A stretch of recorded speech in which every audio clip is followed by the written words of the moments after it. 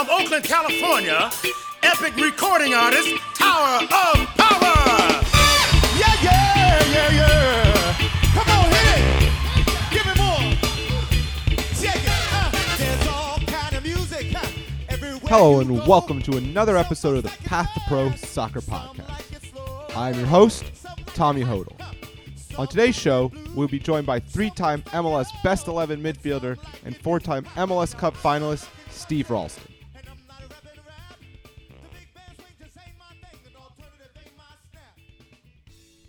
So let's get right into it. I'm happy to be joined on the phone by Steve Ralston. Steve, thanks for taking the time. How are you today? I'm doing pretty good. Thanks for having me on. Can you start by talking about your childhood in soccer? What was the moment that first got you into the game? Do you have a memory? Yeah, I think so. Just having an older brother who was involved in sports and always looked up to him and just remember being in the backyard and kicking the ball with him. Awesome. Did you attend his games and cheer him on and stuff like that? Were you a fan first of your brother? You know what? I remember more going to like his baseball games and cross country meets, not so much his soccer games. Soccer is just the one thing that for me I was most passionate about even at a young age. And I played all the sports growing up. And for whatever reason, soccer was just the one that stuck with me. I grew up in St. Louis, Missouri, and we had a team called the St. Louis Steamers, and they were part of the old MISL, the indoor team.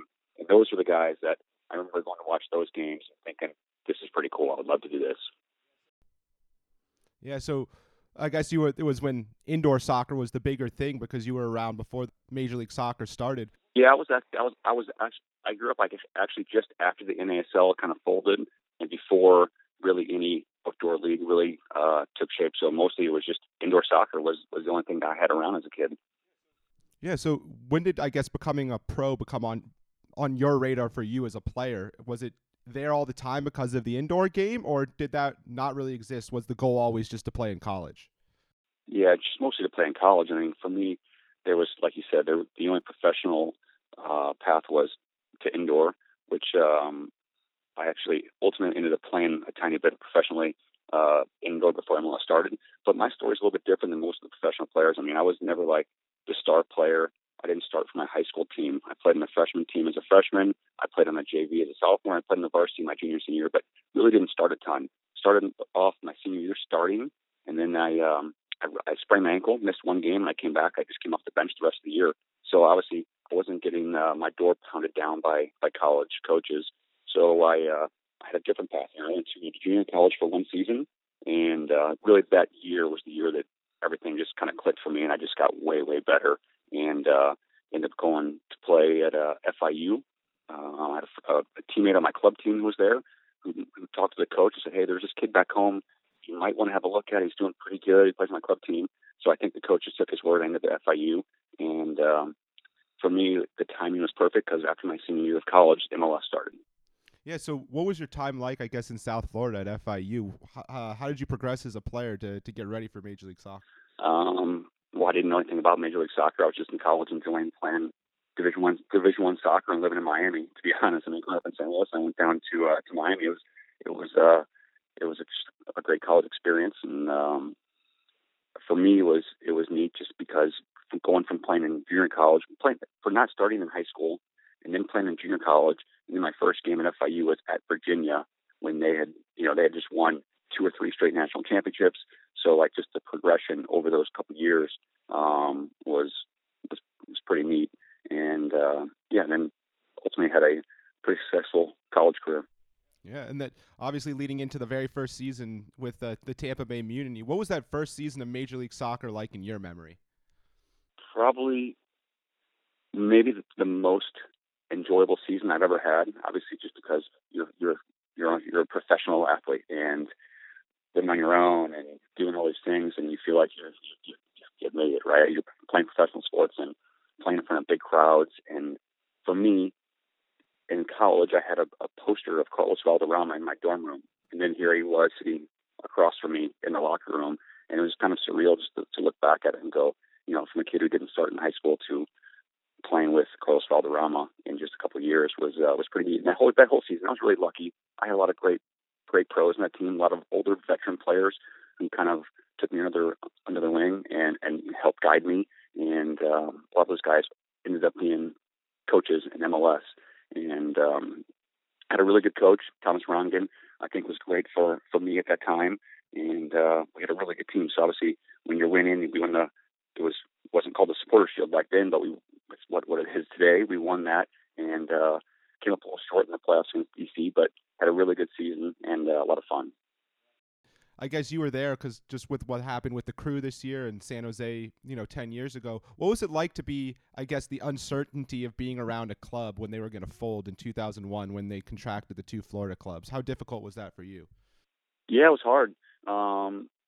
It was hard personally because I had just built a house. My daughter was, a couple weeks old when they announced that the team was moving. And there's been speculation going on for quite some time around that at that time saying, the team's going to move to Rochester, the team's going to do this, it's going to fold. And I remember the day that, a few of us players had gone out. And this was like, this is the very beginning of January of 2002. And the season was, just a few weeks away. And we were out training just a few of the players who were in the area to stay in shape. And we get back in our cars, and it's like, we get this announcement that the team is folding. And we're like, what? Like, people are calling us saying, hey, did you hear the team folded? And none of us had known. And so it's kind of a little bit of a surprise, but not really. But the timing of when it was, considering that the season was just a few weeks away, it kind of caught us off guard a little bit. Yeah, absolutely. But then you got to move to, I guess, to the club that you're maybe the most synonymous with, reaching 4 MLS Cup finals. How do you remember your time in New England in that transition? Yeah, what's funny is like that when the team folded in Tampa, I had to watch on the internet like where I was going to end up going. I'm just watching the computer, there's so many people online at the time. My computer kept going out. It was like I'm looking at the thing, going, okay, I don't want to go to New York. I don't want to go to New England. I don't know why at the time I was thinking that. I was used to the nice weather and the cheaper cost of living in Florida. I don't know why I did not want to go to the Northeast. And when New England picked me, I was like, no, I don't want to go there. I called my agent. I'm like, come on, you gotta get me. I don't want to go to New England. Can you get me traded somewhere else? And I had a good friend of mine, a guy named Farouk Karashi, who was the GM of the Mutiny the first year. He had spent some time in Boston. He's like, Steve, you got to go into open mind. It's a great city. You're going to love it. And I was like, okay, I'll do that. And then I started looking at the roster and the players and kind of what they were building. And I went up there, and granted, it was freezing cold and about 3 feet of snow when I got there. It ended up being an unbelievable experience for myself and my family. We still love the area and really loved my nearly 10 years there. Personally, but also professionally, obviously, we had great success, and I'm so glad that they did choose me. Do you remember when that moment switched for you, that all of a sudden you, I guess, got excited about being in New England? Probably about halfway through that season, near the end of the season, to be honest. We started the season, we were struggling. We were in last place, and they made the coaching change, and Steve Nicol took over. And during that season, I don't know what happened. The group just came together, and we went on a run within the season and made it to the finals that year, and that kind of just set in motion that group of players. We had, myself and Taylor and Jay and all these guys who stayed together for a long period of time, and just kept kind of going and came together as a really tight-knit group. Yeah, so you talked about a lot of the top players, I guess, of that generation, whether it be that you got to play with there, whether it be Clint Dempsey, Shari Joseph, Parkhurst, Twellman, Heaps, a lot of guys. Well, what did it mean to you to be named captain eventually with all those guys around you? Yeah, it was nice. I mean, to be honest, I wore the armband and I tried to lead by example, but we had a lot of different leaders on my team in different ways. But I think it was mostly because I was the oldest guy there that they gave it to me, maybe. But I still wore it with honor. I was proud to wear it and to represent the Revs. And I wish the one regret is not being able to lift up the MLS Cup trophy. Being the captain, being the first one up there to lift that up would have been really special. But yeah, it was neat. I mean, like you said, the players that you named. I mean, those guys, some of the best players in MLS history, and we all played together at the same time. You forgot Pat Noonan and Matt Reese and all these guys who were all on that team too. So it was a really special group. How much did that team probably deserve an MLS Cup in your mind? Deserve or not, we had our opportunities. We didn't do it. And it's funny, and how close we were and the way that those games played out. And, first one was golden goal, where we hit the crossbar and they went down the field and scored. The game was over. How close? What a couple inches make the difference there. And then the next one again in overtime, where Pando Ramirez scores the goal of his life, and we have a ball cleared off the line, and just the little things didn't go our way. And maybe some of it was we didn't make enough of our own luck. Some things it just wasn't meant to be, I guess. Mm-hmm. Yeah, but you were able to win, I guess, the 2007 U.S. Open Cup. Does that make that tournament more special to you, and how do you remember lifting that trophy? Yeah, it was great. I mean, for us, that group of players that I mentioned, we'd been through a few of those losses already together, and it was a little bit of vindication and a little bit of relief that we finally got over the hump and we won something. And to do it in Dallas, where we had lost 2 MLS Cups, was nice as well. And then I think it was the next year, maybe we won the Superliga. So it wasn't like we went empty-handed. We definitely, we're remembered for losing all the MLS Cup finals. And that's the ones that we wanted the most. But we did kind of settled for the Open Cup and the Superliga. And I don't think that we get enough credit, because we did. To look at going to 3 straight finals, won the Open Cup, won the Superliga. It was a pretty good team. Absolutely. And over this whole time, just to move on to your national team playing career, you got 10 years of earning 36 caps. What was the moment with the national team that stands out to you? Was it your first cap, first goal, maybe the 2007 Gold Cup final? What was the biggest moment for you wearing the national team jersey? Well, I think there's 2 moments for me that I remember mostly, and one is probably, I think it was 2003 at the Gold Cup, and I had gotten called into the national team camps early on, probably like in end of 96 or 97. I got called in my first cap. We played Peru, and I had a couple of games, didn't play well, and then I went years without really getting much of a chance.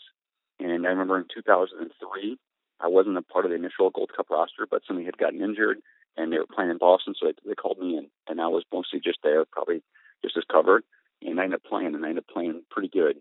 And I remember the games being at Gillette and big crowds and playing well, and actually had a couple of assists and how the crowd were so behind me. Obviously, being playing in my own stadium there was pretty neat, and felt like, okay, I belong, I can do this, and I contributed and was a big part of it. So that moment there in 2003, but then 2005 to score against Mexico in the qualifier was in one of the Cero games is something that I'll always remember. Yeah. Do you mind talking about that goal? I can see it in my mind, but what was going through your head right when that ball hit the back of the net? Well, it was, to be honest, it was probably the easiest goal I've ever scored in my entire life. It was about 3 inches out, so if I would have missed that would have been pretty embarrassing. But it was something that we worked on. We worked on set pieces a lot. I remember the build up in those days before the game of working on that, and we ended up scoring both of our goals through set pieces. And just for me, it was about getting in the box and just having movement and finding space. And luckily for me, the ball hit the post and came right to me.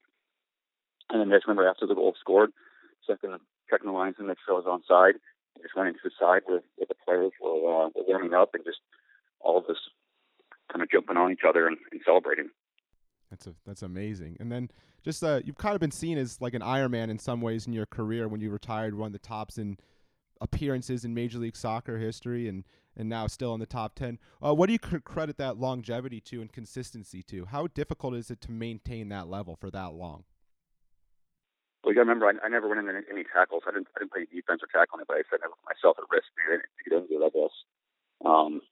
No, but seriously, like I try to take care of myself. I tried to be a big pro, and I worked hard every day in training and tried to take care of my body and eat the right things, and a little bit of luck. And I definitely played through injuries as well, and just wanted to be on the field, wanted to be consistent. I mean, my dad always told me the story, about Lou Gehrig and getting the chance to play, and don't let somebody else take your job, because if you take a day off and somebody comes into this role, then you could be out. So always thought about that, and just loved to play and wanted to compete. And I think that's what most of the good pros want to do. I guess following your playing days, you got into coaching fairly quickly. I guess you were an assistant with AC St. Louis for a moment. Was this something you were planning for during your entire playing career? Did you always know you wanted to get into coaching when you got done playing? You know what? I always assumed I would, but as most athletes do, you kind of wait till the last minute and you're just concentrating on your playing career. And I was lucky. I was fortunate that I'd known Dominic for a long time. But the whole AC St. Louis thing was a bit of a debacle, to be honest. I mean, I had gotten injured and did my knee in New England. My contract was up, and it was an opportunity to go back home. I wanted to play. At the time, I wasn't quite ready to coach. I was more focused on the playing part of it. And they gave me the opportunity to go back there to play, but also to kind of get into coaching a little bit. It was such a short, brief moment that I don't really consider that like a real coaching experience or moment. But then when I went to Houston with Dominic, that was when the whole coaching stuff really began.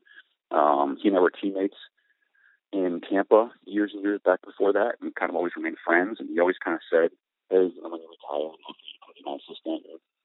And then when I went back to New England to play, I got injured again, and I got a phone call from Dominic saying, "Hey, listen, I'm looking for an assistant coach. Spenny's leaving. Would you be interested?" And I was like, "Well, do you mean now or at the end of the year? Because I kind of want to continue to play." And he's like, "No, it has to be now." And I was like, "Well," I kind of looked at my previous 2 years where I broke my leg, I tore my ACL, and I dislocated my shoulder and my elbow in a 2-year span. And I figured, well, I'm 36 years old. Maybe it's time to get into something else. And so I went down with Dominic to Houston, and had just a great experience, working with him, and led me to where I am now. Yeah, so you've named a bunch of coaches you've either played or coached under. Is there someone you consider your biggest coaching mentor, whether it be Kinnear, Steve Nicol, you mentioned Thomas earlier, Bruce Arena you've played under? Is there someone you consider your biggest coaching mentor? Is it Dominic? Probably Dominic, just because, we coach together with them. I mean, when you're a player, yes, you're influenced by your coaches, and you always think about things you want to do. But when you're actually coaching with somebody and you're having that dialogue and working with them that closely for as many years as we have, then I would definitely say it's been Dominic. Yeah, what in your mind makes Dominic such a good coach or so special? I just think he's a great man manager. Like he's just he commands a locker room better than anybody I've been around. I think the players respect him, and he's a great leader. Guys, really like him. So I think for me that's the biggest attribute he has is just his presence in the locker room. He's funny, he can joke, but he can be really serious and demanding. You've had, I guess, a lot of close calls, like you mentioned, MLS Cup final, and then also, again, as an assistant in Houston. How have these small setbacks helped shape you as both a player and a coach and your work ethic and drive? I think they continue to drive you when you're that close, and you've had that much heartbreak. I mean, I've been to 6 MLS Cup finals and I've lost. I've been a bridesmaid and only won, and that's hard, to be honest. I mean, that's something that I will, if I don't ever win one, that I'll take to my grave. And you can look at it both ways. I can say, how did I not win one of these 6 championships? Or I can say, you know what? Like I said earlier a couple times, like I didn't start my high school team, and then I ended up playing and being involved with 6 MLS Cup finals. I've played with the national team, and so kind of look at it glass half full. Yeah, it's one of those questions, as I'm also a golf fan, thinking about Phil Mickelson, and he's always said he'd trade his 6 U.S. Open Cup runner-ups for 1 U.S. Open Cup. Is that something that rings true with you? Yes, absolutely. Absolutely. I mean, I think about to have been able to after the game to celebrate the teammates, to pick up that trophy, to get a ring, but just more importantly, just the moment with your teammates to know that you did this and you'll always have that together. And then I guess most recently you were the interim coach here in San Jose. What was that challenge like for you guys? First time leading a team as the head coach, but under a difficult circumstance. How'd you approach that challenge? Yeah, it was difficult, that's for sure. It was a great experience, though. To be honest, I wasn't expecting it to happen, and I wasn't thrilled with the way that it happened. To be honest, not how you kind of imagine getting your head coaching job at the expense of somebody else, especially somebody who I really, really liked, and I still talk to. I actually talked to yesterday. It's Michael Starre, and it's like kind of forcing this position, but also Michael said, "Hey, you need to do this. It's a great opportunity for you, and enjoy it, and make the most of it." So he was really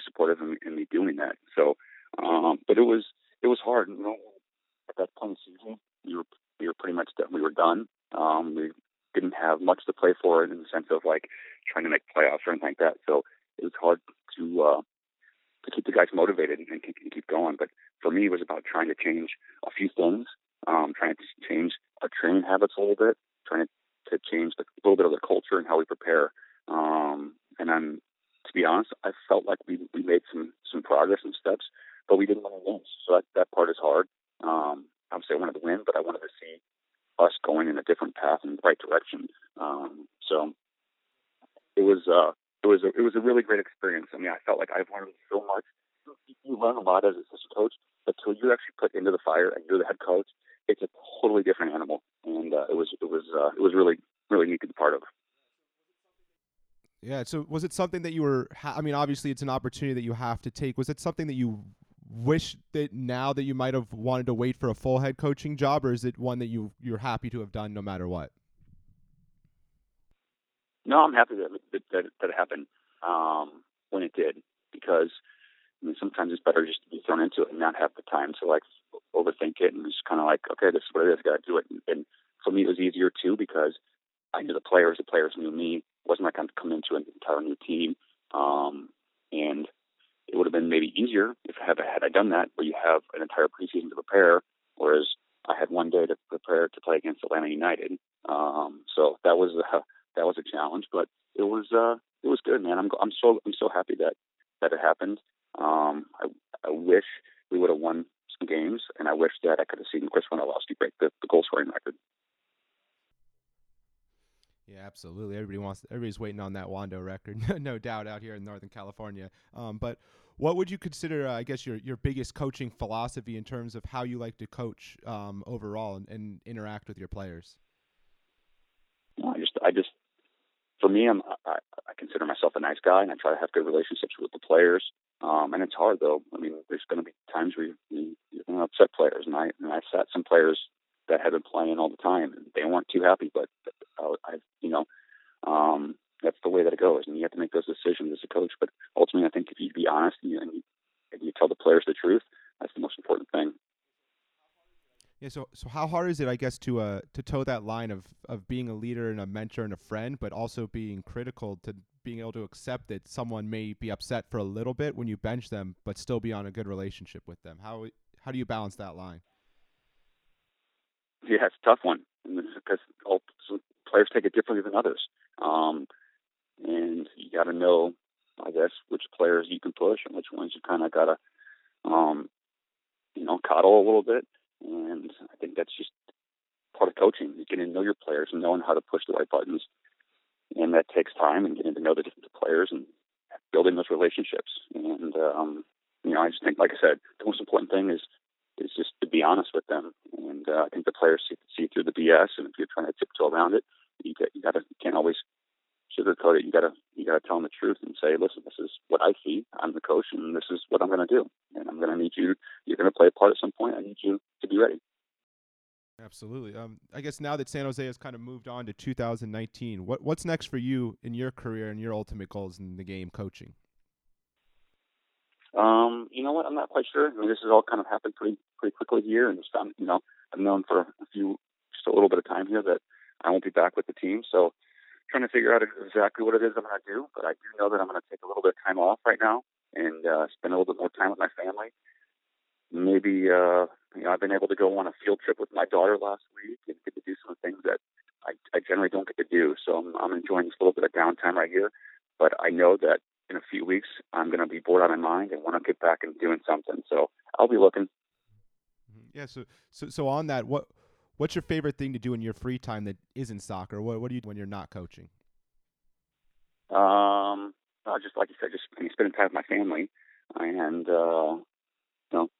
the normal stuff that you do. I got 3 kids, and one in high school, one in middle school, one in elementary school. So I'm pretty busy with them and all their sports. But for me, if I have any free time of my own, I'm usually doing one of 2 things, and that's either fishing or out running. I've gotten myself. I grew up fishing my whole life, and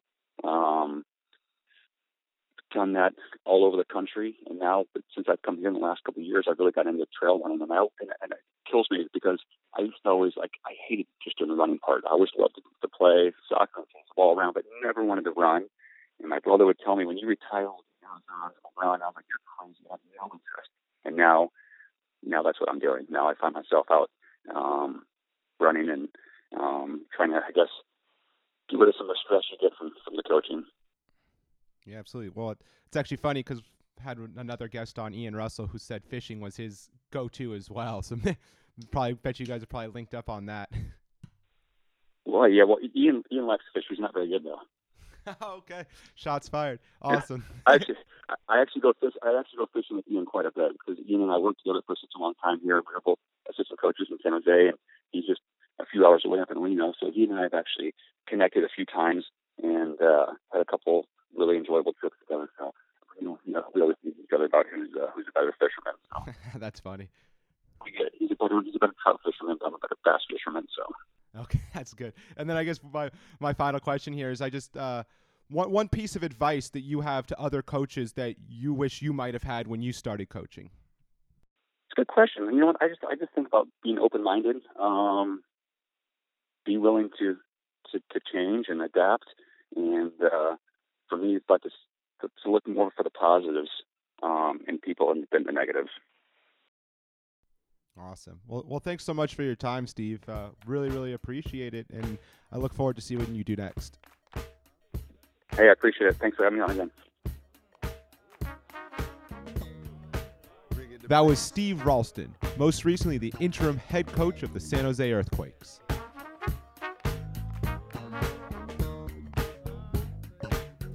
Well, that's all for this episode. Thanks for joining us, and until next time, keep supporting the beautiful game.